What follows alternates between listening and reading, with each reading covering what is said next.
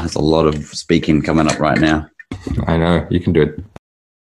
He said the sort of stuff that we do, you can't not admit to it because everyone wants to learn from it. You've got to, as the leadership, you've got to create the culture where it's not okay to make stupid mistakes, but it is very much okay that if you do make a mistake, got to own up to it.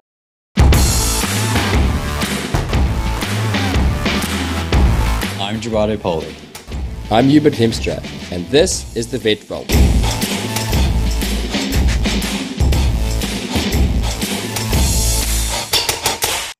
Hello, Vet Vaulters.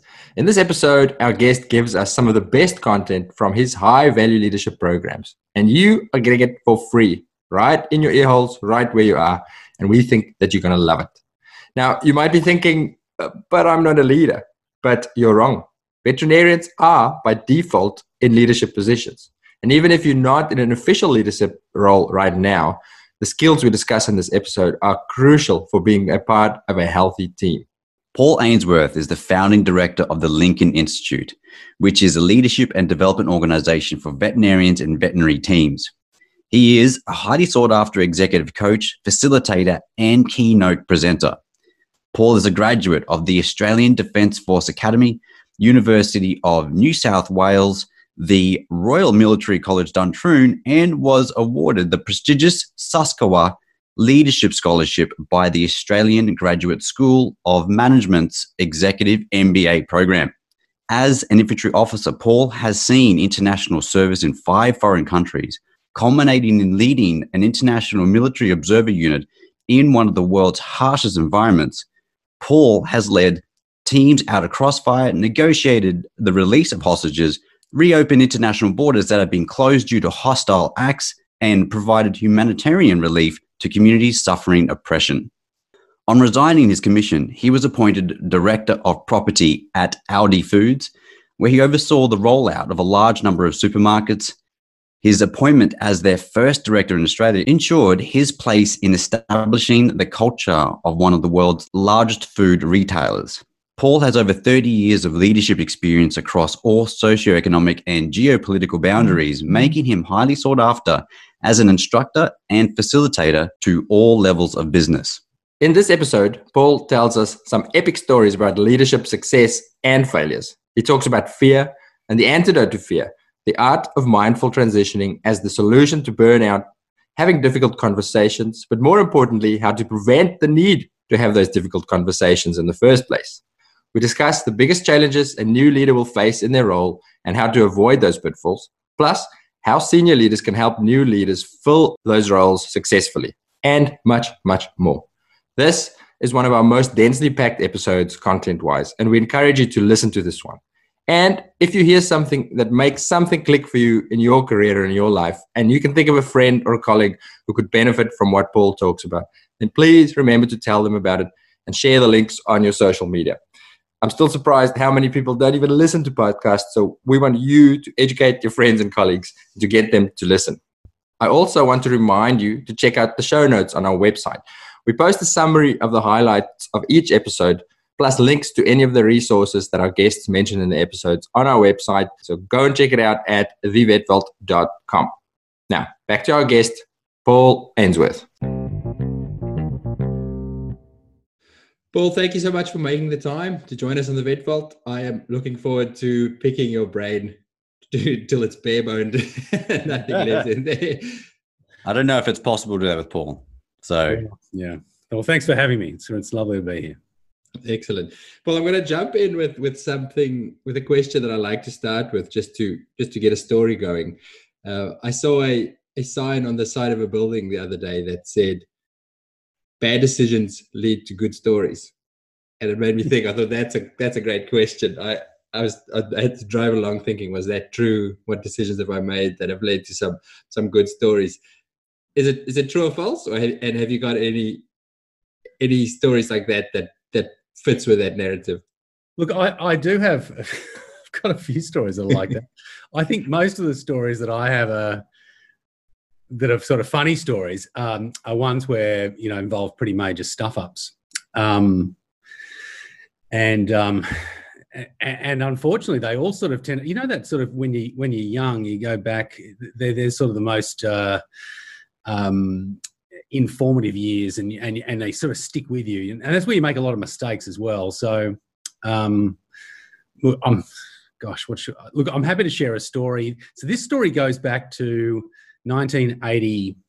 I'm aging myself now. 1989, and I was posted to the U.S. Marine Corps in Hawaii, and as part of that posting, the where they train in Hawaii is up in the Kahuku mountain range. So if you've been to Oahu Island, go to the west coast where all the huge waves are. The mountain range just sort of cascades down to the water. There's a road along the beach, and if you look to the left, there's a surf. If you look to the right, there's this pretty horrific sort of mountain range. It's beautiful to look at, but the thought of actually going in there is very steep ridge lines, 700-meter drops, 1 meter wide, passageway up through the jungle. It's very, very tight area. But of course, that's where the Marines train. And to be able to get into the Kahukus, you can't get in. You can go by vehicle, but it's a long way in. But they always deploy by Black Hawk helicopter. And so I was fairly new to this, and I had a troop of soldiers with me. And my soldiers are quite young. So they're sort of average age around 22, 23.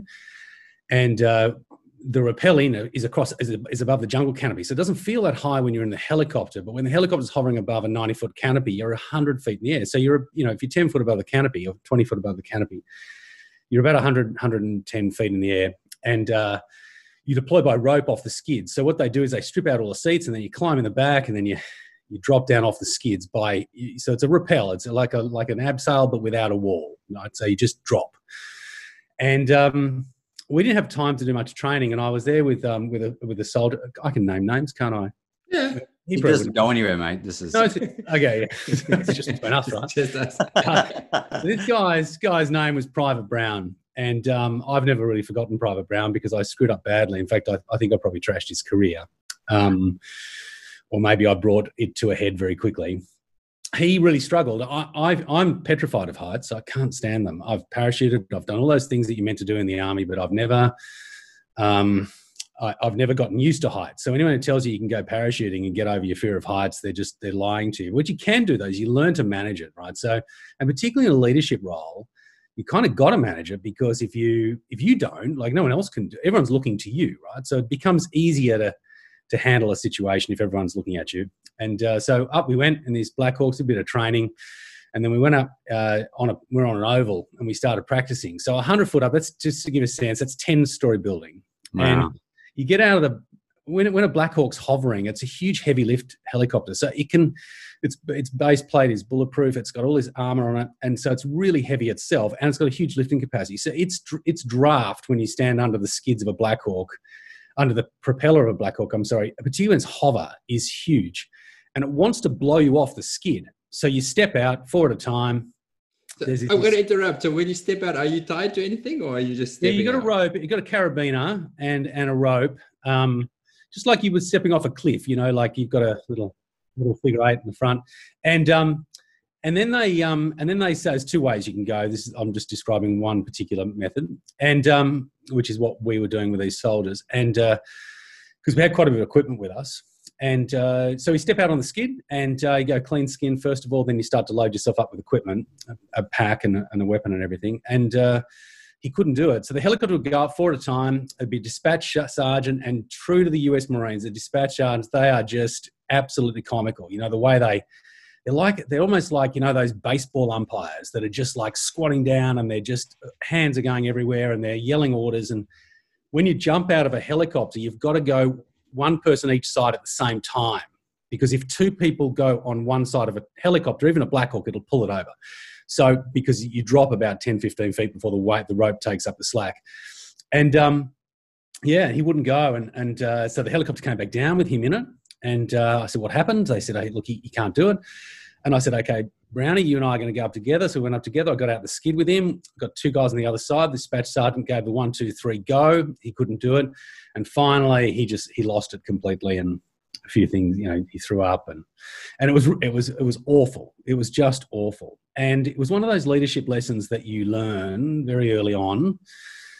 I should have eased him into it. Because I was almost oblivious to the fact. I wasn't oblivious to the fact of how scary it was, because I was packing it, right? But But I was oblivious to the fact that these guys weren't in my shoes being the leader, so I kind of had to do it. And I had this impetus to get me across the line. And first time I went parachuting, actually, there's another little story. First time I jumped, I wanted to go into Special Forces, and I knew I'd have to parachute because it's sort of part of their bread and butter, and I was so afraid of heights. I was trying to chat up the girl that was sitting next to me in the plane. So that's how I jumped out of planes the first time. Which one was the scariest? Talking to the girl or jumping out? No, the Black Hawk was definitely the hardest. We ended up dating for a while. Actually, she was quite nice.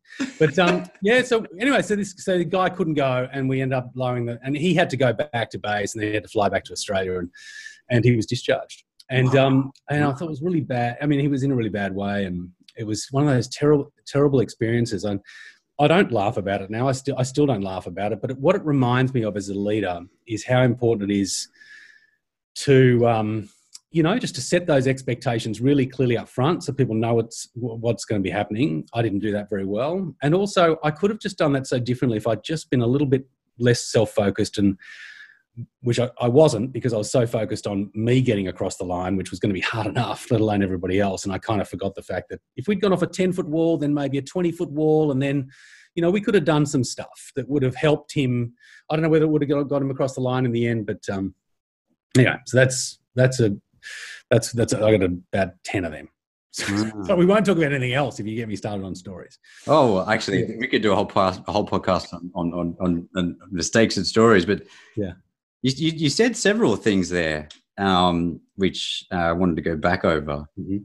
But you talked about the management of fear, and as a leader, you're going to manage your fear. Mm. What are your thoughts around that in terms of? Look, one of the strategies you said there was role modeling the way, right? If you put yourself out there as a leader, all of a sudden you people are watching you. That's one way of developing courage, is you step up and start role modeling the way.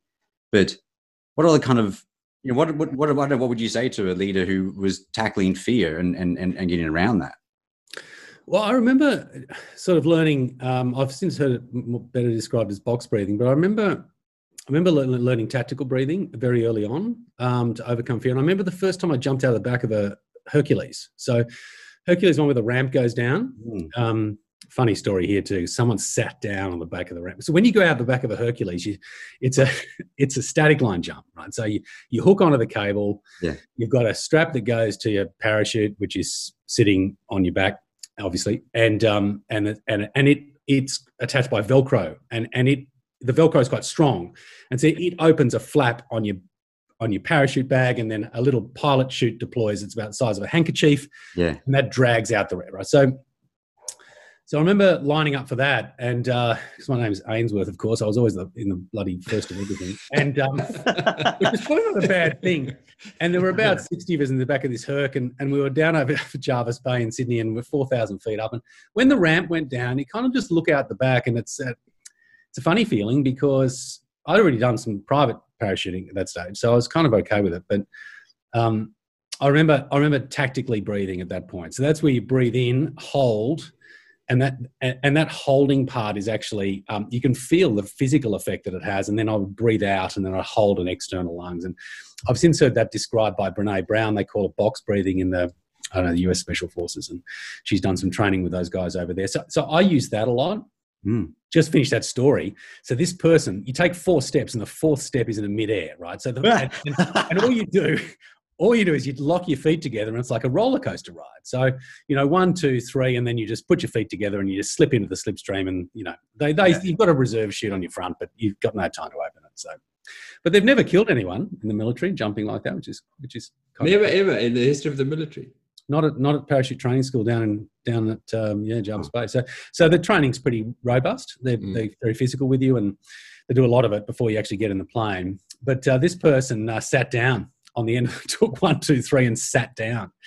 And they've got these parachute deployment guys who are just they're the instructors, and they're standing at the back. They've got a parachute on in case they get sucked out, and they're strapped into the back of the aircraft, and they just literally, as this person's bum hit the back at the bottom of the ramp, it was like a drop kick. His foot hit the small of this person's back and booted them out. Because one of the risks, of course, is their parachute deploys in the aircraft. Oh, and that's horrific because that can take people out with it. Like anything can happen. It can shred on its way out and drag you out shredded. So he wasn't going to have a bar of that. He kind of must have seen the look on this person's face. I'm sure they're quite experienced, thought this is going to be a sitter. So as this person sat, he booted them in the back. And I don't think it was spinal damage, but I'd tell you what, this person just disappeared out the back. Probably for their own sake. So I use that, Gerardo. And I think just mind over matter. I think you can overcome the fear. I think sometimes, it's heavily linked to expectations. So if I think about, a lot of the audience that's listening to this, they'll be frightened the first time they do a large dog spay, for example. Well, it might be one example. You guys would know more than I would. But, you've just kind of got to, what are the expectations? And if your boss has set the expectation that everything's got to be absolutely perfect, which of course is a silly thing to do, because it breeds this sort of environment where I won't try because I don't want to make a mistake. And the other thing is I've always had a growth mindset. So I don't care if I screw up. I do care, but I don't. So I care if it's going to have, a big impact on the business or on somebody else. I definitely don't want to do that. But if it's just a genuine mistake, it's for me, I don't spend any time sort of thinking about it other than how can I make sure that doesn't happen again. So I sort of almost go into everything I do with a real growth mindset. I had a boss once who had a really, really, really fixed mindset. The sort of the rationale around fixed mindset. A fixed mindset is where, and you see this in kids a lot, where if they don't think they're going to be able to do it, they won't even try, and they'll cheat to get the outcome because the outcome's so important. I wonder, this guy rose to lieutenant colonel in the army, right? So he was my battalion commander. No one liked him. He was so disrespected, and had no respect from anyone in the battalion. And I remember doing the cross-country run, and it was kind of expected that the junior officers would kind of win it, right? Because you're supposed to be fit, and you are very fit. And so the top 10, probably 80% of them, top 8 are officers often, not always. My platoon sergeant always won it. He was very fit. But my battalion commander cheated. He cut across an oval, so he'd get in the top 10. And I kind of reflect on these stories and I think back to these people, and often it's more the example of what not to do rather than the example of what to do. And I look at that and think, gosh, yeah. I like that the first way of dealing with that fear or anxiety or worry about something. So to me, the surgery one is a very good example. When I was a younger vet, that still happens. I still get nervous about big surgeries. And I've always tried to focus, and I think lots of people try and focus on the mental game, on, what's the worst that can happen in that.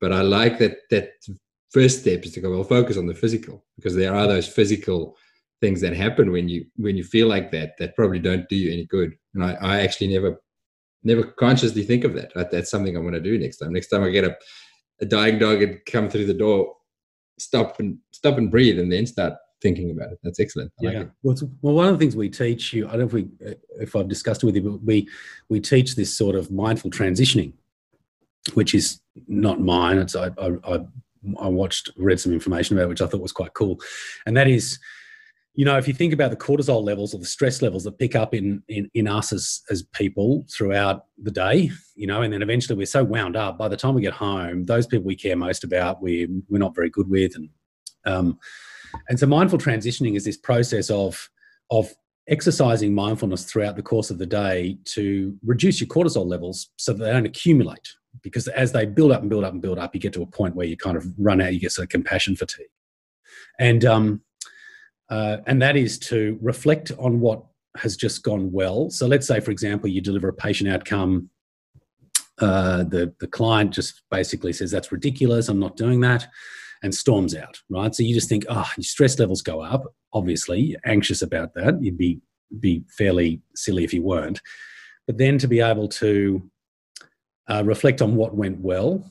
Well, what went well is you stuck to your guns. You delivered a patient. You tried to act in the best interest of the patient. The client wasn't having it, but Ultimately, it didn't end well. It could, you should have done something for the pet. You didn't get a chance to do that. But there was one element that went well, and that is that you did have the confidence to be able to present the best patient treatment plan. And then so reflect, then rest, which is the box breathing that I described, and then reset, which is what's the best version of myself I need to take into the next consult, the next meeting. When I walk out into reception, how do I need to present myself the best? And I think it's that last step. The box breathing sets you up for it, but it's that last step that's so critical, because if I'm getting into the back of a Hercules or getting onto a Black Hawk or whatever,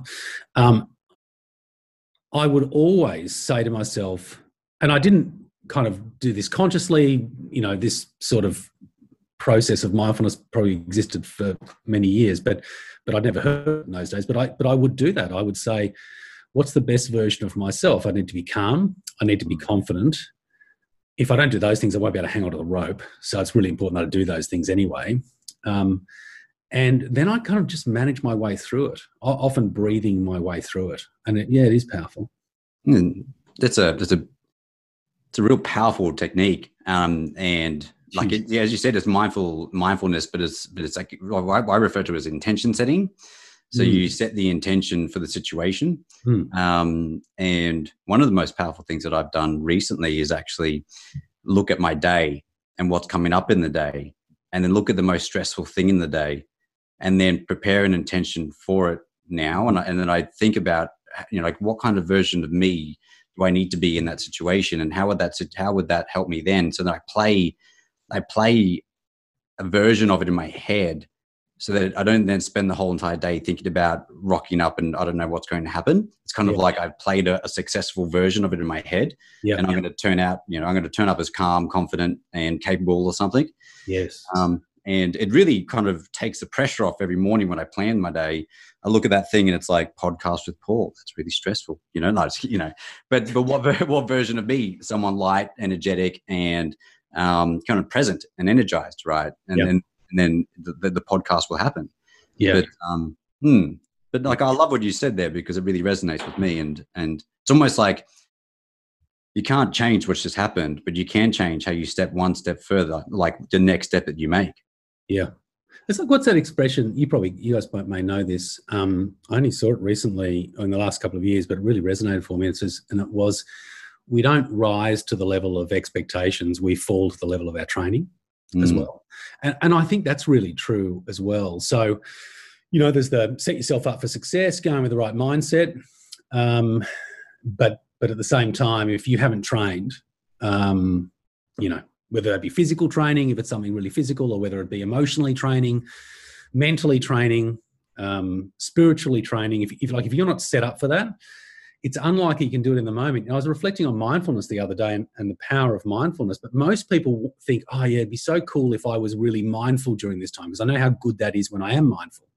But the reality is that most people don't think about doing that until it's in the moment. Who thinks about being mindful in the moment? It's like you either are or you aren't. And if you're not, it's very hard to kind of just turn it on.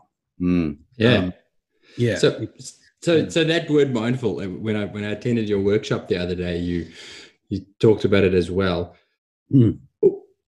I have sort of mixed feelings about the word. I almost feel like it's got bad marketing.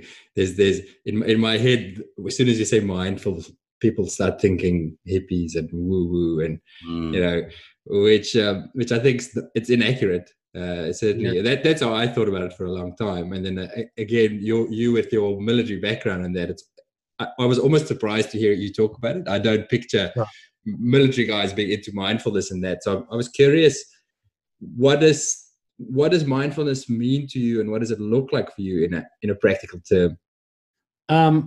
Well, there's this great poem by Robert Hastings called The Station. And in The Station, it was read out at a mate of mine's funeral. And in The Station, about the fourth or fifth stanza of this poem, it says, fear of tomorrow and regrets, or I'm paraphrasing, but fear of tomorrow and regrets over yesterday are twin thieves that rob us of today. And I think that sums up mindfulness for me, because mindfulness is about being completely present, whether that's with your kids, your client, You're patient. It's not worrying about something that might happen, that probably won't happen, or fretting over something that just happened that actually doesn't serve you well right now. So mindfulness is about being completely present, which I think some people think, to practice mindfulness, you've kind of got to get into this sort of zone where it's completely silent and you're sitting on a mountaintop. And, I think you can practice I know you can, because of friends who do it, practice mindfulness in the bus on the way into work in the city in Sydney. They sit on the bus, they close their eyes, and all they do is they close their eyes to sort of minimize the distraction, but you can do it with soft eyes as well. And just be completely present. So hear the bird outside, but don't think about the bird, just observe it. So you can hear the sound of the bird tweeting, or the air conditioning going, or the car horn going as it goes past, or the car driving past with the truck. You just observe those things. And if you do it for long enough, about 10 minutes a day, I think it's probably one of the most powerful things that you can leverage. You would not go into a marathon running event or a half marathon without having trained heavily. If you did, you'd collapse in a heap fairly quickly. It's exactly the same if you're trying to use the power of the mind to get over a difficult conversation, or get through a tough situation. I once heard a quote, actually it was on our summit a couple of years ago, where one of the guest presenters said that, when the body gives up, when the mind gives up, the body's still at 30% in the tank. I'm a huge believer of that. That's so true, because I've experienced that at a physical level, where you physically think you can't go any further, but you actually can, and you just keep going if you have to. And the mind is the same, except I reckon the mind is just so much more powerful. Yeah. I don't know if you were the one that told me this, Paul, but is there a military technique for people, it's like special forces use it or something, to remain alert? And it sounds like as if there's aspects of it which are mindfulness as well, where they think of their senses. So you talked about, you see what it's like, what do you see? What I'm seeing this, and then what do you hear? And they go to like the next level, which is like, what they taste, what can they taste? What can they smell?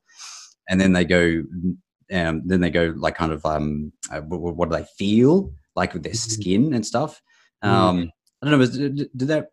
Did we? Yeah, look, it's not something I think I've mentioned, but I can totally relate to it. I think one of the other things too is, particularly with fear, and often fear manifests as anger, so that people will lash out, but they're actually fearful. We saw this in COVID recently. And so I think it is really important to be super accurate with our feelings. So I don't like the term "I'm stressed." It's kind of like, well, what does stressed mean? Are you tired? Are you anxious about about the unknown? Are you overwhelmed with information flow, and maybe you need to dial that down a little bit? I mean, we ran a series of COVID-19 webinars that we're up to our 10th one, I think, or 9th or 10th one this Wednesday. And I've had guest presenters come in, and I had the director of emergency for two of Sydney's large hospitals is a mate of mine, and he agreed to come on, and I just asked him a series of questions, a little bit like this. And I said, how do you deal with the doctors who are just really stressed? And he said, well, the first thing I do is I tell them to stop listening to the news, because it actually isn't helpful. You can read about what's going on in the UK, the US, Spain. It adds no value to their job, or as a director, what he expected them to do when they got into the ED department of this hospital. And he needed them to be focused. So he said, turn it all off, because it's all not very helpful. And I think that's a big part of it as well. It's that recognition, what you mentioned earlier, and what you're saying, to be able to be clear about your feelings. To me, the biggest benefit, or let's say the first step or the first win out of mindfulness practice, is that ability to recognize where it comes. If you're not conscious of it, then these things happen, and that angry client happens, or the fear hits you, and you just give into it. It's just a wave that just washes you along, and you flail around with it. Whereas if you and as you say, it takes practice before. It doesn't just happen because you decide you're going to do it. And because when I started my own mindfulness practice, for a long time, I was like, well, I don't think I'm getting any benefit from this, because it's not something. I'm not suddenly Zen, calm, Yeah. And nothing ever upsets me. And I think that lots of people have that expectation that that's what they're hoping to achieve. It took me a long time to realize that that's not what you're trying to achieve. It is just that recognizing, oh, this is what I'm feeling, or this is what's happening to me. Do I really want to feel this way? Okay, well, no, it's probably not how I should be. Let me decide how I'm going to react to this. So the anger's there, or the fear's there. Yeah. It's just about recognizing it and then going, okay, wait, what next? Which is I heard a very nice way of putting it as well. The is on Sam Harris. Sam Harris is an app called Waking Up that I really, really enjoy, and I like his lessons. And he had a great story about what it should mean for you, or what it can do for you, and it's about where your attention goes as well. That to me is the biggest bit. So he has a little story that he tells. He says, we all have limited time. We're all going to die. Yeah. He says, so your house that you're living in, the house that is your life, is burning. It's burning down. Now, if your house is actually burning down and you've got a minute or two to go in and grab something of value and bring it out, you want to concentrate on what you're grabbing. If you just run in thoughtlessly and grab something, you're going to come out with a toaster and go, oh shit, that's not what I wanted. He says that's how you should be with your attention, is go, well, your house is burning down, so be very careful where you allocate that attention so you don't grab stuff that's of no value.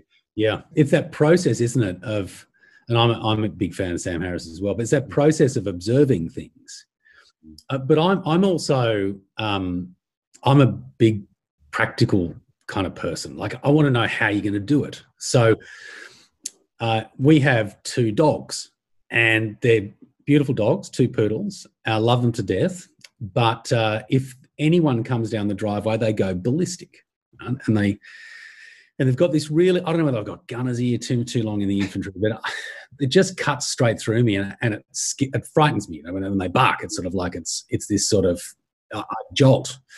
And so I decided to use that as my thing to try and build a better relationship with my responses. So in other words, trying to basically get on top of my response. Because if you think about all the different situations throughout the day that wind you up, it's very difficult when you're in a wound up stage to kind of go, oh, I think I should be zen right now. Or, I need to try and find the best version of myself. Bullshit. Like, you're just going to react, right? And some people react anger, some cry, some,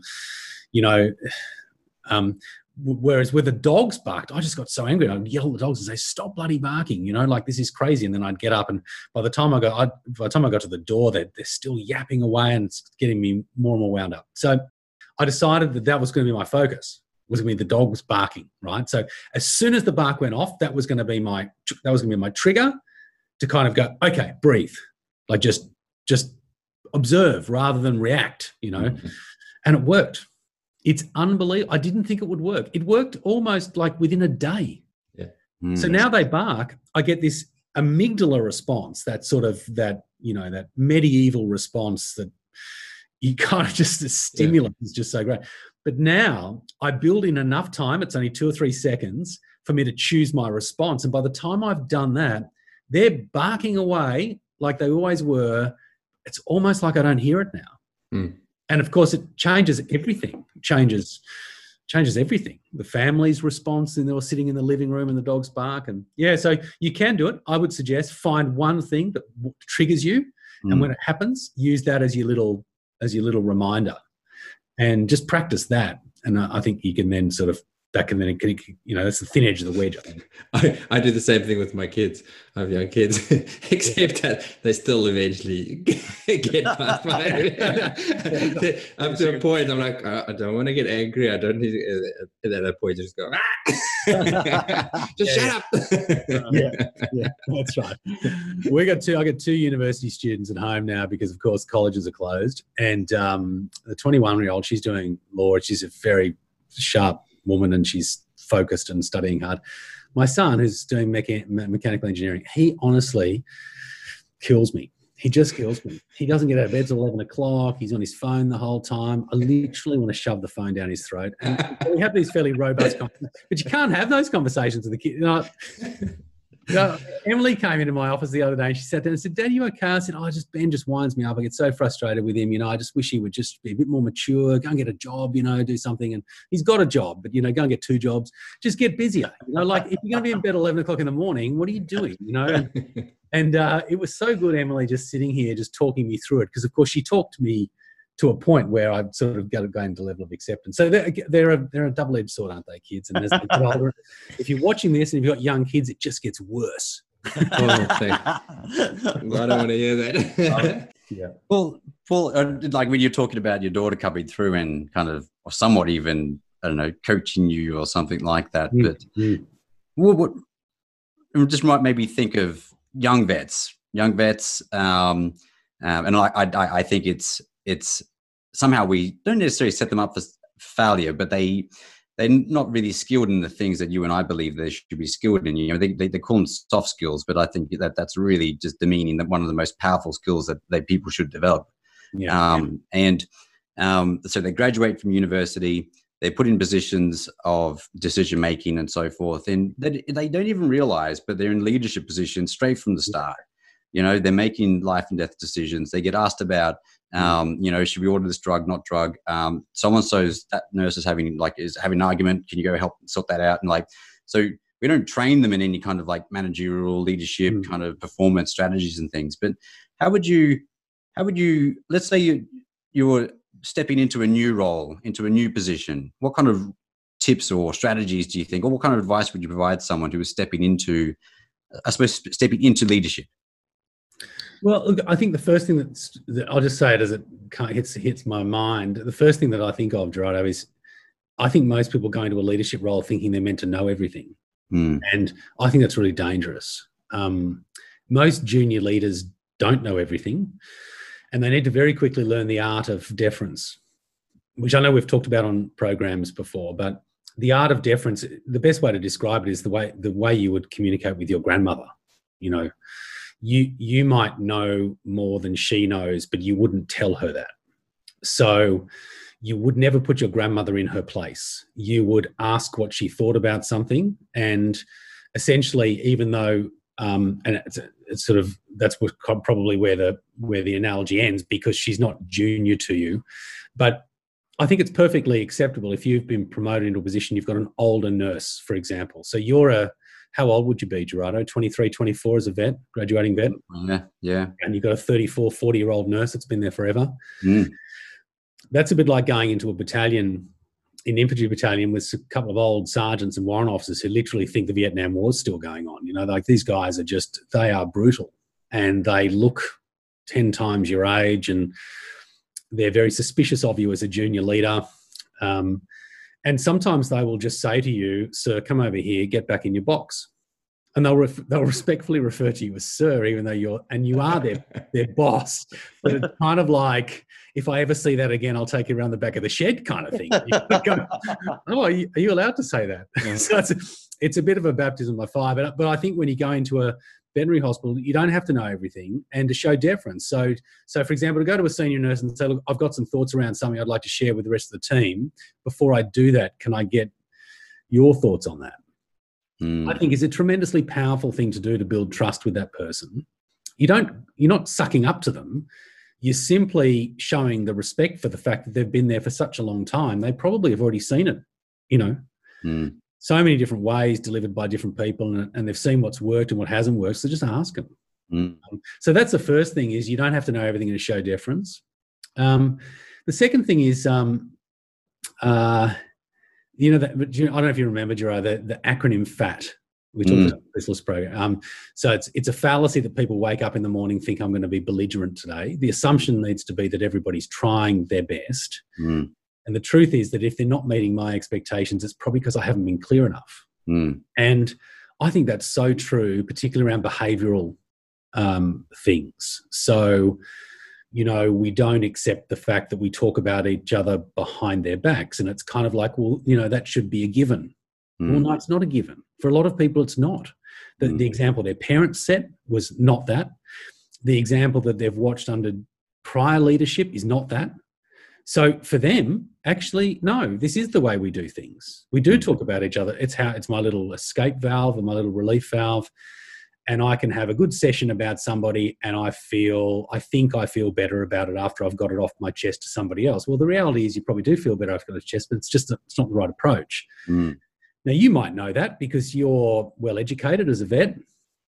On the IQ spectrum, you're at the top end of that. So you kind of intuitively get the fact that these things shouldn't take place. Most people do kind of get it, but if you're not clear on those things, then that can be a problem. And of course, difficult conversations are only difficult because we haven't had a confident conversation earlier. What I mean by that. So you didn't set the clear expectations at the start. So you're potentially mean that they're not doing it because they're not smart, or they're just dumb, or not. No, that's pretty critical, right? But in a way, you put down their values because of the fact that something's wrong with them. When in a sense, you didn't set the right standard. It's like values, like we have values in the practice, and they're often a glossy poster that looks all very nice, and it's often in reception so everyone can read it that comes. And I read those values, and a lot of them are what I call core values: honesty, integrity, trustworthiness. I mean, knock me over with a feather. Of course, you're going to have those as values. They're kind of like those things that you have to have. But then there are other values like collaboration, or don't talk about each other behind their back, or something like that. It's a very unsophisticated way of saying that. But I think it's really important that those conversations around those values be had on a regular basis, but not when you're getting someone in trouble. It's too late. That's a difficult conversation to have. And sometimes I will get a call as a coach where they'll ring me and say, "Paul, I don't know how to have this conversation." I'll say, "Well, I don't know how you have it either." Because I don't think you've been clear enough. Yeah. So, and probably they're going to think you're a hypocrite because, maybe it's someone turning up late, and you occasionally turn up late, because life gets in the way.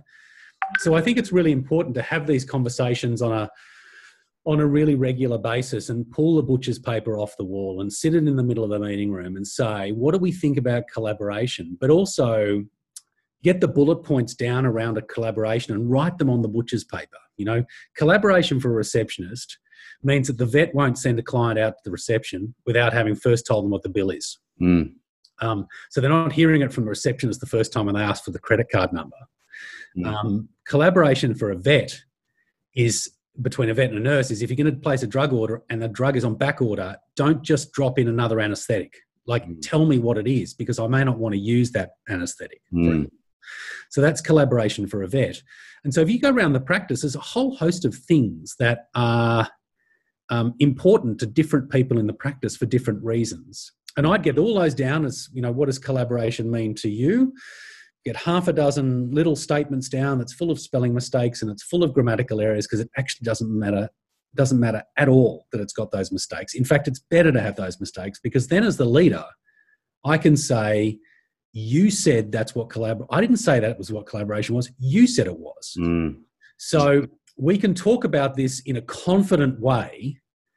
And I would suggest as a new leader, if you're ever going to call anyone on, have that conversation, you need to be one that's self-effacing. You need to be the one that says, I made a mistake this week. I'd like to share that. I'd like to pull off collaboration and talk about it because I think I messed up badly this week.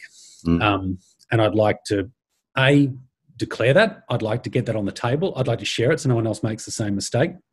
The Air Force have this as a policy. It's really profound. They have confident conversations the whole time, so there's never any difficult conversations. Of course, there's always some really difficult ones, but I could tell you a story. It's a bit long, actually. But Shorty was a mate of mine. He's a very tall guy, and he was an F-111 pilot, which is the long-range bomber. And we were doing a range shoot down in Puckapunyal, and we had a huge crowd, about 4,000 people.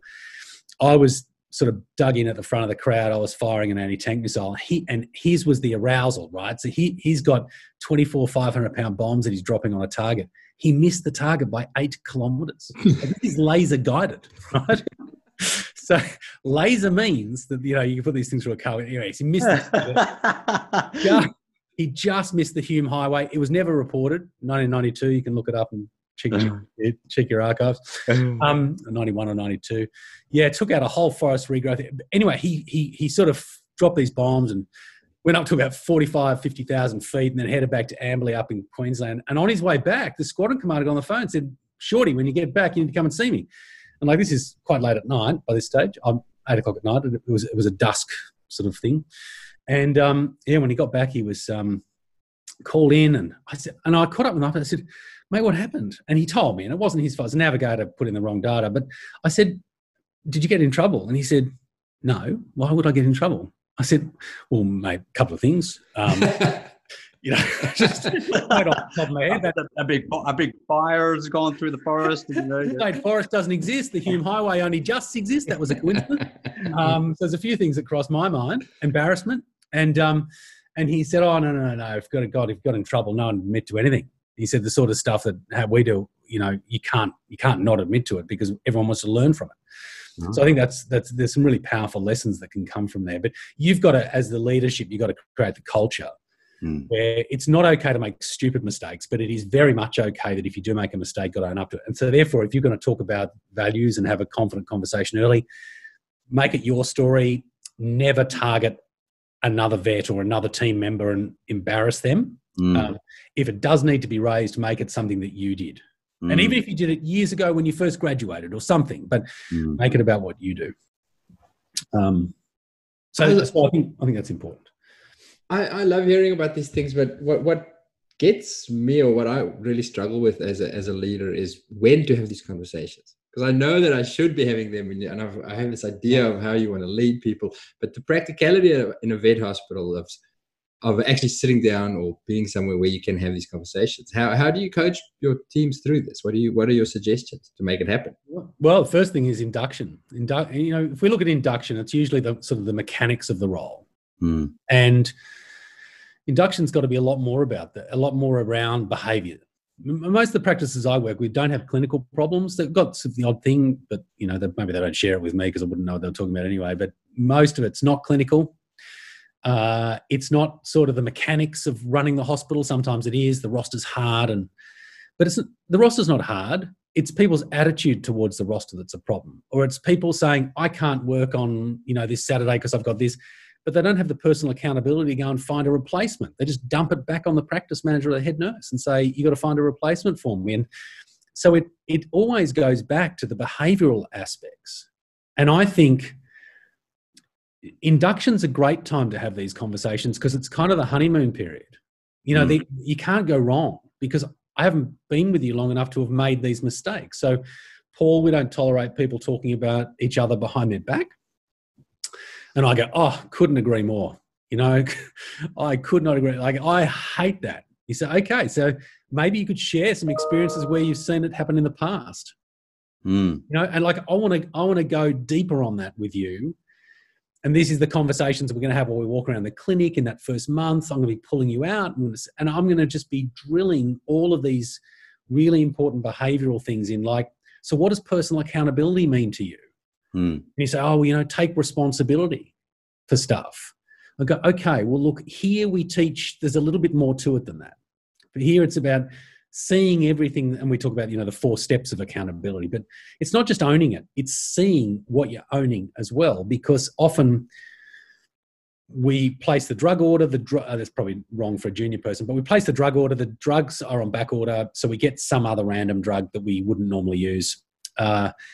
If we don't see the implications of that by going and then briefing all of the vets, for example, on the fact that we've got this drug on back order and it's not coming until the end of the week, you're sure you can own it all you like and you can just get in trouble all the time for having done the wrong thing. You can be the person with the highest level of ownership ever, but you've got to see beyond that and say, well, if you're constantly having to own something, we need to see beyond that. And so just even personal accountability is super important.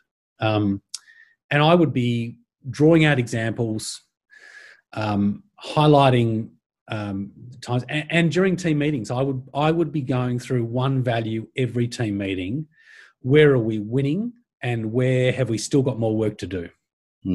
And let's have a look at this bullet point list and what on that list still makes sense to us. What do we need to add to the list? And if I was being stonewalled, which often happens, you sit in a team meeting and you kind of just put this out there and everyone just kind of looks at you and no one wants to be the first person to say anything. Then you've got to do the facilitator trick, right? So this is the facilitator trick when you don't know the answer to a question. You say, what do you think? So you probably heard me say that a number of times, Charlie. But it's even better when they don't know. You go, well, talk to your friend. Yeah, exactly. And then see what you guys come back, and then we'll have a chat. And then you bring it back plenty. So turn to the person next to you and have a conversation. You can't hide with the person next to you. You got to, one of you's got to open your mouth. And so you can even do it in Zoom, I've discovered. Yeah. Go into rooms. So I think that's an important thing to do is to be constantly reflecting on these things and don't accept everyone just looking at you and expecting you to have the answer. Excellent. Oh, actually, Paul, you started off the first two steps of accountability: see it, own it, and then the last two for those people who haven't heard the four. Oh, sure, yes. Well, you've got to find a solution. So you've got to solve it. So you've got to see everything that's associated with it, the implications on the team, the implications for the patients, the clients. It's a great place to start, those three. If you can't think of three things, think of those three, because they're the most, they're the three stakeholders, aren't they? The client, the patient, and the rest of the team.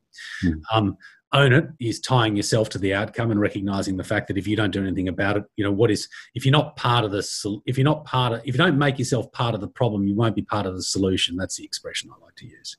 So you've got to dive in and say, well, what part of this is me? Like, how am I contributing to this problem? Someone who owns it just immediately goes to there and just after they've sort of seen what they need to see. And then the solve it is coming up with a solution. Often you won't have the solution, but you'll have all the right questions to ask. And you've got to find a solution, because there's nothing worse than inertia. You've got to keep going. So find a solution, even if it'll never be the final solution. It's very good, isn't it? But it'll never. You can Google final solution if you don't know what it is. Hugh's with me on that. So it'll never be the final solution, but it won't. But at least you've made some decision. And the last one is do it. So see it, own it, solve it, do it. Doing it, I think practice owners generally see most things. They're pretty strong in ownership. They come to solutions. They just don't do it, especially stuff without a deadline. They just sit on it forever. I've got practice owners that I've worked with for years who will say to me, I can't get our profitability any higher and efficiency, and the nurses, the vets are all cranky. And you sort of go in and have a look at the infrastructure that's there, and it's the practice manager who's not the right person for the job. And you sort of say, well, when are you going to see it? And they refuse to see it, or they do see it and they kind of own it. They go, yep, it's me, but I'm not prepared to get rid of this person. Or now's not, or they're lovely. Lovely's great when a team first starts, but lovely won't cut it if it's frustrating everybody else in the practice because they don't have the core talents for the role. And eventually they will do something about it, but sometimes it can take years for them to do something. Procrastination is the biggest. We've all got a bit of procrastinators in us, I think, a little bit, but procrastination is a big killer for personal. Practice owners who say, I'm personally accountable. Are you really? And they go, well, yep, I own it and I take full responsibility and I come to decisions and then I look at some of the stuff that does non-deadline related and they haven't done anything on it. So they're not really personally accountable. Like you've got to go the whole way and either create a false deadline or my big one, because I'm a bit of a procrastinator. What I like to do is I like to actually delegate and make somebody else accountable for it, whether it be my accountant, whether it be a lawyer, or some other form of external consultant, external support. So, that Jack Welch expression, hire people who are smarter than you. That's me. I learned it the hard way, but I've never felt intimidated by being surrounded by people who are smarter than me, but I don't sleep well at night and I get very stressed when I'm surrounded by people who aren't smarter than me. I don't like that at all. And I've done that with Lincoln. Every person at Lincoln is smarter than me in their respective areas of the business. as a junior leader, just going back to your first question, I would be really honing in on who has what talent around me that I can tap into. And if that's a nurse that's a great influencer because they're just cool and everybody likes them, then I would be tapping into that talent and I'd have them part of my guiding coalition. Yeah. One thing I've found that helps keep me accountable, because I like the whole idea of setting deadlines and also then like sharing the responsibility, or sharing responsibility, delegating it if possible. But I start declaring it as something, and I put my ego on the line. It's like, this is something I want to do, and like I'll keep it as this kind of like. So if I'm scared of doing it, procrastinating it because I know I haven't done it in ages, then what I'll do is I'll start sharing it, and all of a sudden I start sharing with more people and more people, and I'm like, oh no, shit, I really have to do it now because I've told everyone I'm going to freaking do this thing. And it's been one of the things that have been the biggest push and drive to completing projects that are big and scary, is the fact that everyone knows I'm doing it, and if I don't do it, yes, my ego's on the line. Yes, I heard an interesting one though, because that's a well described method of getting yourself to do something. And then I heard a psychological study that said it can backfire for some people. For some people, telling others that I'm going to do this. Let's say I want to write an article, or I decide I'm going to start a podcast, and then I start telling people about it. A part of my brain goes, all right, I've started doing something about it because I'm telling people about it, and your brain goes, yep, that was an action, I've done it. And then people stop there because they go, yeah, I'm doing it, and actually they just talk about it and they don't actually. You're not very clear then in what you're sharing. You're going to be really clear, and look, I'm going to do this by then. Declare your SMART goal to them, mate. Look, one of the other things I'll share, Gerardo, is and this is something I discovered on the Chrysalis program, because we run that program for junior leaders, and so it's head nurses, senior nurses who are showing great potential, vets, and one of the things I say there is most people get quite stressed around now leading, particularly if they're promoted within their peer group. So they've been sort of pulled out as the person who's a better nurse than anyone else. Mm. Half the nurses are sitting there going, well, hang on a second, or maybe the vets sort of have got this really strong sense of faking it till they make it, and don't feel as though they've, what's that called? They've got that sort of syndrome where they feel imposter syndrome. Yeah, imposter syndrome, exactly. And I think what's really important is recognizing the fact that the first level of leadership, and maybe a level of acceptance around this can be helpful. The first level of leadership is the hardest level. And the reason why, and I'll talk about it from a nurse perspective, promoted, because you often see this with junior leaders going into being promoted, is that they feel as though if someone's not doing what they're meant to be doing, they want to jump back in and do it the correct way. Mm. And so, but that's not their job anymore. Their job is to lead other people to get it to the point where it's the correct way. And the two are paradoxical or juxtaposed, because if I say get promoted and it's because I'm good at what I do, pretty typically, right? So I'm the best nurse, so I get promoted to nurse. I feel as though management is looking at me going, well, that's the standard that now everybody has to have. Mm. And that's simply not the case. People who have been in a senior leadership role don't look at their junior leaders and have that expectation. What they do is they look at their junior leaders and say, I was able to hold you accountable to do this job as a nurse, and you did a great job. I now want you to start holding everyone. And I am full recognition that the whole team weren't like that.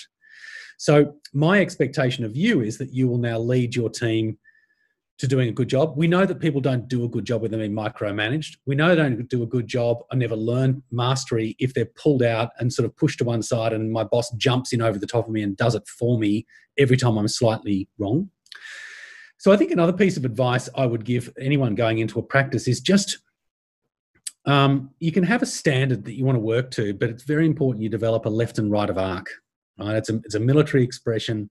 Some people are going to produce a 6 trying their guts out, and some people will produce a 9 or an 8 or 9 not trying very hard at all. Both of those are acceptable and unacceptable at the same time.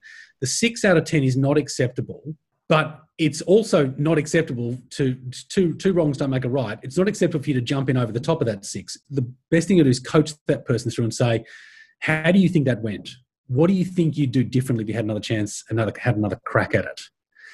Let them answer the question and then say, okay, do you want to have another go? Look, I'd love to have another go. Okay, so let's do that. And how are you going to approach it slightly differently? So that's a 6 out of 10 person. And then the 9 out of 10 person say, how do you think that went? And they say, oh, it was really easy. I say, well, if it was so easy, why didn't we do better? So what would you do differently in order to be able to improve the outcome? And so in both instances, I am going to be coaching that person and encouraging that person to step up. And one of the things I say to Chrysalis people is go and buy a clipboard, because if you're not busy, find something to be busy with, but don't make yourself busy by doing their job. That used to be your job and it's now not. The other thing I think is super important too is that is the languages that you speak. So there are 4 languages that you can speak when you're in a leadership role, and they range from directing all the way through to empowering. And directing is what the language you speak when someone doesn't know how to do something. So their competency level is very low. Typical will be induction. I'm guessing you know how to wear your uniform, but let me be super clear about how we wear the uniform here. This is day 1, right?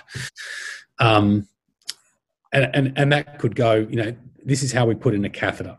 Watch what I do, and then I want you to do what I did. Okay? So that's very directing in style when the competency level's low. When the competency level's high is empower them, and just essentially you've got to be their support person. You just give them their boundaries and just let them get on with their job. And, if you've got a nurse that's promoted to a senior nurse role and they're intimidated talking to their mate who is also a senior nurse, they're only intimidated because they feel for some reason they've got to boss them around. No, they don't. They just need to be that support person for them. They've got to kind of take care of them and just say, Gerardo, look, you may or may not be aware, but we're down a nurse today. What can I do to support you in your function as a nurse? And so I'm not bossing Gerardo around. If I bossed Gerardo around, he would just look at me as if to say, who the hell do you think you are? We were mates last week. You got promoted, Paul. Well, mate, I'm sorry, but smarter than me. You know better than me. You know as well as I do, I could have got that job as well. You've just been here a year longer or whatever. So don't put yourself in that situation. Get curious. Just be curious about what other people already know and how you can tap into those resources, tap into that resource. I think that's very important for a junior leader. So almost referring back to the act of deference to your colleagues. Yeah. So as a vet or a practice owner or a team leader, how do you facilitate that? How do you make sure it happens that way? So you've got, let's stick with the example of the nurse. So now I'm the veterinarian, I'm promoting nurse to senior nurse. What do I do, or how am I going to stuff it up to make sure that fails? Look, it's a great point. And I would be saying, look, I've just promoted, let's use you guys and just say, Hugh, I've just promoted Gerardo to the senior nurse role. These are the expectations I have of Gerardo. I think you and your colleagues need to be aware that these are the expectations I have of him. I've asked him not to step back in and jump in every time he sees something going awry. I've told him that he is to be challenging you constantly and asking you more questions than telling you what to do, because essentially you're all experienced nurses and you know what to do. So Gerardo will be, as much as anything, a support person for you. But I expect you to support him. I expect you not to undermine him. And I will take a very dim view of anybody who actively decides to undermine his new position. It's a tough gig that he's gone into, and he needs everybody's support, not only my support as his boss, but also your support as those people who he will be required to come back to me and justify that it's an effective team. So, and again, there's a confident conversation, but I'm not going to sort of, grab someone and say, what are you doing? Because it becomes, that's a difficult conversation. I'd much rather have the confident one up front, because everyone in that confident conversation will go, oh, you're absolutely right, Paul, and good on you, Gerardo. People are generally nice like that, I think. So it's about setting the expectations from the start. I like those words. I could actually just edit that little bit of soundbite and say, well, this is exactly what you need to say when you're in that role. That was perfect. It was like a script. The script that you need. That's the conversation you need to have. How many? Like, I can't say that I've had that conversation before. You know what I mean? No, and that's why I'm asking, because I know that I don't do this well. Paul, you talked earlier about being the junior officer and being put in your place by the senior guys. I can imagine. I'm just trying to picture life in the military, that there's going to be a lot of conflict, a lot of strong personalities, a lot of testosterone floating around. I'd imagine as a leader in the military, you need to be very skillful at dealing with conflict. Are there parallels that you can draw from that to veterinary practice? Also, often a stressful situation, often strong personalities. What have you learned about conflict that we can apply in our job? Direct parallels are quite hard because the conflict is often very different. But I think it's sort of probably the first thing to do would be apply a filter as to what is the conflict. Is the conflict politics, or is the conflict genuine pushback on something that is not right, and should be addressed? So let's say, for example, I went in and yelled at all the nurses, right? Mm. And then someone came up to me and said, Paul, you can't speak to the nurses like that. Where the hell do you get off? Right? Mm. So really, like a response that kind of knocks me off my kilter. I could take the view that person was being political with me, or I could take the view that person had something really genuine that they needed to express. And I think the mark of someone with high EQ or emotional intelligence is the person who can take a more objective opinion of their own performance and very quickly ascertain that, I've got a trusting relationship with this person. This practice manager would not have just literally, I must have really screwed up when I went in and spoke to the nurses then. I didn't realize I came across like that, and we do know around self-awareness that we're only about 40% accurate as to we come across. It's a biological issue. It's related to the fact that we can't retain everything in our conscious mind. So a lot of things are happening unconsciously: hand movements, hand gestures, arms folded, dare I say it, that sort of resting, cranky face. You don't often know that. Soldiers used to say to me, "What's wrong, boss?" And I'd go, "Nothing. Why?" And they'd say, "Why do you look so angry?" I'd say, "Well, I wasn't angry until you told me that I looked angry." But now I'm angry. but now you're picking me off. It's like, why are you here? Go and do something. Like, haven't you got something to do? So I think being very objective about yourself is a mark of emotional intelligence, and being willing to be able to step back and accept the fact that not all conflict is bad conflict. In fact, most conflict in an organisation can be spun around. If you don't get defensive, defensiveness is the biggest killer in a relationship. As soon as you're defensive, your amygdala kicks in. It's fight or flight. And if you're saying something to me, Hugh, that's problematic, and I'm defensive, only thing I will be looking for in what you're saying, and this is something I pulled out of a podcast not that long ago, the only thing that I will be thinking about you is what you're saying that is wrong. Mm-hmm. I won't hear anything that I agree with. I will just be trying to find holes in what you're saying to be able to defend my position. And that's what we do as a species. We're very good at getting into a defensive posture, and we naturally go there. So I think being really mindful of not getting defensive, trying to be objective, go to the balcony, have a look down, having a trusting relationship with somebody so that you can actually, work it through. And let's say, for example, I didn't have a strong trusting relationship with you. You might say something to me that grates on me. We have this expression in the military called withdraw to ground of your own choosing. Mm-hmm. So I would not engage with you at that point. I would go to Gerardo and I'd say, Gerardo just said this to me. Do you agree with him? And Gerardo would say, well, Paul, you do come across like that sometimes. Or, yeah, I can see how that would be. Or, no, look, Hugh's having a bad time at the moment. Let me talk to Hugh. I said, well, no, I can talk to him. That's fine. I don't need you to do my talking for me. But I just wanted to, just make sure I wasn't completely off kilter here, because Hugh just bit my head off and I don't know why. So always having those sort of those mechanisms in place, I think, can be tremendously powerful. And then if you can get to a point where conflict is productive, where it's a really robust, confident conversation that you're having around things without ever taking anything personally, I think that's probably the one parallel I would draw. What about, so let's say I'm trying to be self-aware and I'm trying to not just see the holes in your argument, but I know that you are not like that. You're the veterinarian on my team, and I want to go and discuss something with you that's you're probably not going to like, and I know traditionally you're going to react and think it's me and not the fact. Are there any approaches or any tips or anything that could make that work better? Well, look, I think sometimes where there's conflict in an organisation, it's usually, and it's the politics, it's that bad conflict. This is a Lencioni quote that conflict without trust is politics. So I would go to trust. And Brene Brown has a great acronym for trust, and it's braving. She's written a book about it. It's really cool. And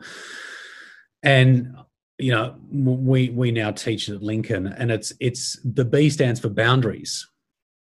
And a great way to, again, using one of Brene Brown's terms, she calls it languaging. Languaging's so important because once the words are out there, you can't take them back. So the way she languages boundaries is she would say, Gerardo, it's okay for you to be passionate in a meeting. It's okay for you to state your case in a very strong, emotional way. It's not okay for you to thump your fist on the table, and it is not okay for you to talk across other team members. So let's be really clear on what the boundaries are here. So boundaries is the first one. And if we have those conversations in advance where I can say, Gerardo, Hugh, we're just about to go off on this mission or this activity. We're going into COVID-19. It's going to be a really tough period. I'm going to say these things up front because I'd rather have a confident conversation with you now and get any pushback now rather than having to pull you to one side because you've committed the crime. Let's have this conversation before we've committed the crime. Here's what the boundaries are going to be, and then lay those out. So boundaries. R is reliability. So do what you say you're going to do. A is accountability. And that is take ownership. V is vault. So VAULT. And that is make sure that don't use what I tell you, Hugh, about Gerardo or about anything as currency to try and gain affirmation with another team member. Often happens. So often happens. I is integrity.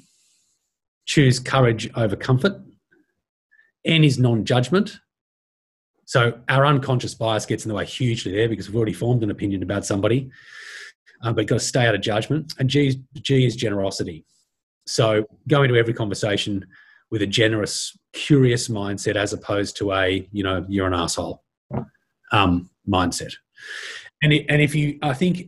So if I was working with a practice that had a lot of negative conflict, I would go to braving and I would say, where are we doing well? Where are we struggling? I'd put a B on one piece of butcher's paper, R on another piece of butcher's paper. I'd explain what each letter meant. I would then go to get people to go to one of those and have a conversation in pairs, work their way around the room in pairs and come up with examples of where we're good at boundaries and where we're not very good at boundaries. And then I'd share those at a plenary level and say, okay, let's start a plan of attack. Let's pick one a week, one a month, and let's focus on it. By the time we've done all 7, we'll be in July and we'll have covered all of them. And you watch the conflict start to fall away. Okay. So it's not there's no quick fix or short-term trick. It's about making sure those relationships and the trust is there so that you can safely have those conversations. That's what I'm hearing. Yeah, look, a quick story. I was working with one of the large supermarket chains. I used to be a director at Aldi Foods. It wasn't Coles, actually. It doesn't really matter. And it was one region, and one of the store managers had this region has 11 supermarkets, right? So a supermarket's big. It's 300 staff, 2,500 customers a day, 50 million turnover. Like, they're big operations, one supermarket. So an area manager has 11 of them. And so with 11 stores, they hated each other. Like, they were jostling for team members. They were poaching individual bakery managers and deli managers. Like, it was just awful. And the culture was toxic. He got posted and he did nothing for 2 months except just observe. So he would wander around the shops and he would just look in and just get a bit of a sense as to what the numbers, who was trading profitably, who was struggling, all that sort of stuff. And at the end of 2 months, he got them all together and he took them on Tough Mudder. Now, this is what happened on Tough Mudder. And this is sort of building teamwork on, which is why we talk about team building exercises. They are powerful if you get it right. If you get it wrong, they can be terrible. Private Brown, my very first story, got it wrong terribly. So there's two store managers who hate each other, and one's stuck in the mud pit. Now, I haven't done Tough Mudder, but I understand there's a mud pit you've got to crawl. You probably don't, Gerardo. You've got to crawl your way out of. And so the little guy, the little store manager, he reaches down and pulls this big guy out of the mud. And it takes ages to get this guy out of the mud. And they finally get him out. I think a few other team members have to come back and they form a human chain.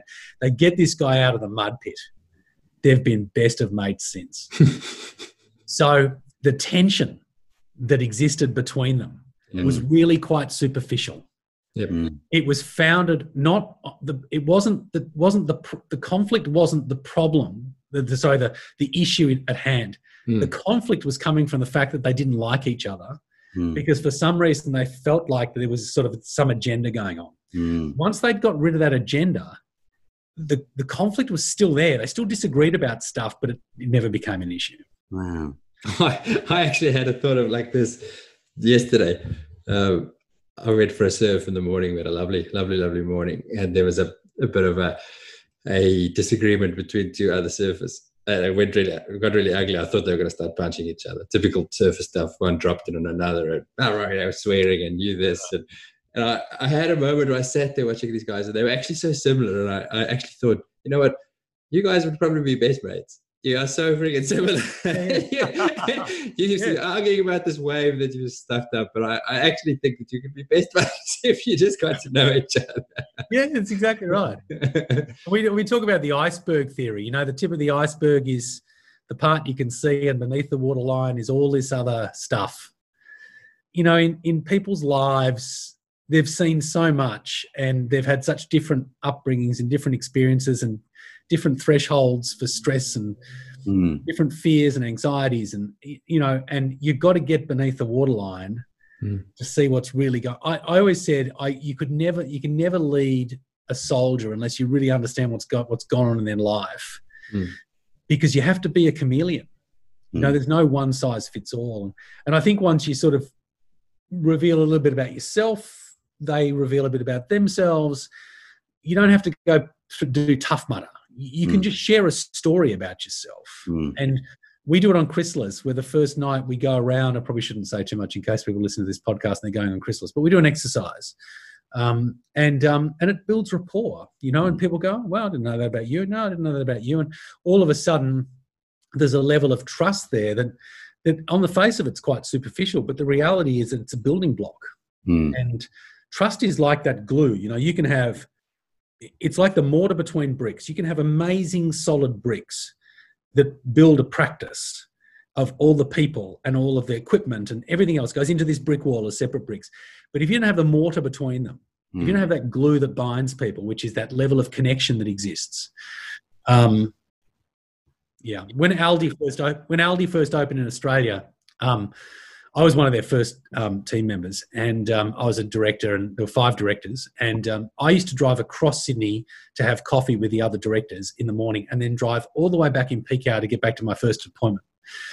And I used to think it was the biggest waste of time, but I knew all this stuff, you know, from my military days, but it didn't dawn on me what the group managing director was doing, and he just wanted us bonding. And we sat there and had coffee for 20 minutes, and on the face of it, what a stupid waste of time and not very environmental. the reality of it, it was incredibly powerful. And those relationships are still strong 20 years later. I find that social media is actually really good for that, because it is hard to, especially if you've got a big hospital and a big team, to actually connect with everybody in the team on a more personal level can be really challenging. There'll be team members that you don't really know them because you sort of just walk past each other twice a week on shift changeover. Social media for that's actually really good, because you do get that insight into people's lives. So now we're friends on Facebook, and I walk in the morning and I say, "Morning, Paul. I saw that your daughter did that on the weekend. How is that?" Or there's a risk, absolutely. It's always as long as you have that conversation, Hugh. I think that's that's right. If just as long as you have the conversation, otherwise it's not that good. But yeah, like say, Paul, I saw you did that on the weekend with your daughter. Looks really great. What was it like? Like, I think it's the connection that happens when we have that conversation, as opposed to just reading it about what you did. But I take your point, and it's so important now. I mean, it's part of life, isn't it? This I had dinner with this woman the other night, as headmistress of this school, and she was telling me that they've got a girl in year 12, so a young woman in year 12, who a couple of weeks ago, so she's practicing for the HSC, right? She's doing the HSC, 55 hours on social media in 1 week. There's definitely a limit. It's a balancing act. How many hours are in a week? Now I'm just like, is it 70? I don't. It's like that's a full-time job. That's it. So I was like, I mean, what is she? Anyway, I do math. But Paul, you've talked numerous times about, and you mentioned Lincoln and the programs that you guys run. Can you give the listeners who because Lincoln is quite well known around Australia.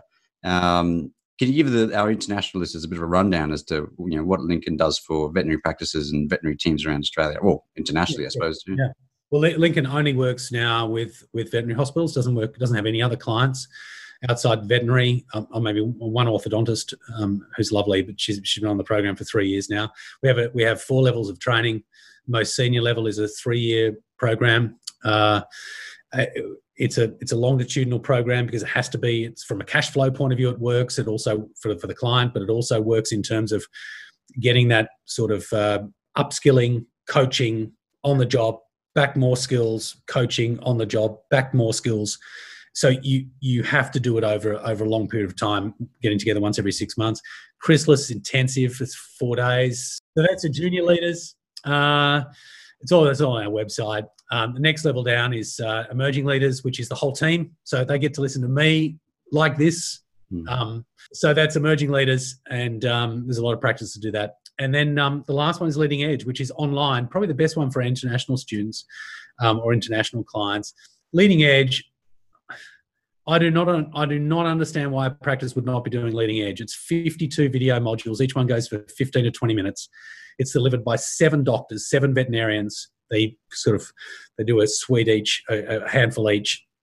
4 quiz questions at the end to make sure you've watched the video. Full accountability for the practice owner. It's really cheap. I was talking to a practice owner the other day. She's gone. It's $250 a month, I think, for 5 vets to do the program. It's $50 per vet per month. It's like nothing. And they have increased their turnover by over $100,000 in the 3 months they've been doing the program. That's a 5.8 FTE. Wow. Like, it's just a total no-brainer. But it addresses those things that veterinary schools don't teach. In fact, we're working quite closely with the University of Queensland now to get it in there. I'm working with the senior leaders of UQ, and our plan is to get into. They want it in year 2. They want to start this Leading Edge. So it's an online delivery platform. So you don't have to travel. It's fantastic. And the guys that deliver that are so passionate about helping the industry. So that's what Lincoln does. It's such a valuable thing, even all the way up to the full package. When I listen to you talk and workshops like this, there's so much that I listen to as a leader going, yeah, I should do that. I should do that. I should do that. But it is, as you said earlier, it is that doing. And the reality is that most of us, I certainly, don't have all the skills to do all of this effectively all the time. And having somebody to defer to, or who's going to help you, or say, well, why haven't you done that yet? We talked about it. Why? I think it's invaluable. It'd be fantastic. My wife keeps saying, she says, why do you call it a leadership training company? And I said, because that's what it is. And she said, but no one knows what leadership is. And I said, it's probably true. You know, like there's this massive unconscious incompetence. People can't put their finger on why team members don't do what they're meant to do, or why, as an owner of a practice, do I always seem to be the one that can only do it properly? And the answer is all leadership. But it's sort of, you mentioned earlier, Gerard, soft skills. I mean, they are so not soft. Like from being frontline infantry commander, they're not soft. These are the skills that bring people home alive. Anyone can fire a weapon. It's not firing the weapon. It's having your mindset right. So when you pull the trigger, you can do what you're told when you're told, and think for yourself when you can't hear anything because it's so loud you can't possibly hear anything. And having that flexibility of mindset, the agility to be able to change, and the resilience to keep going, all of those things these are unbelievably hard skills. This is the difference. I mean, a lot of people talk about the fact that emotional intelligence represents about 80% of your performance. I totally agree with that. You know, you can be really smart, but incapable of actually delivering any result, and you can be not that smart and just get a lot of stuff done. You know, you can even become the president of the United States, dare I say. Maybe you reckon this high emotional intelligence? I was just about to say there's a self-awareness issue there. Maybe there's not. Maybe no, exactly. He's extremely self-aware. We'll put Lincoln obviously in our show notes if anybody wants to check it out. I think it'll be well worth it. I think that's a great place to wrap up. I love that last little bit that you just said there about, what did you say about firing your weapon? Anybody could fire a weapon. Anybody can do surgery. Anybody can fix a dog, but it's how you do it and how you think about it. That's what's going to make the difference. Thank you so much for your time, Paul. I would love to chat to you again. Right. Yeah.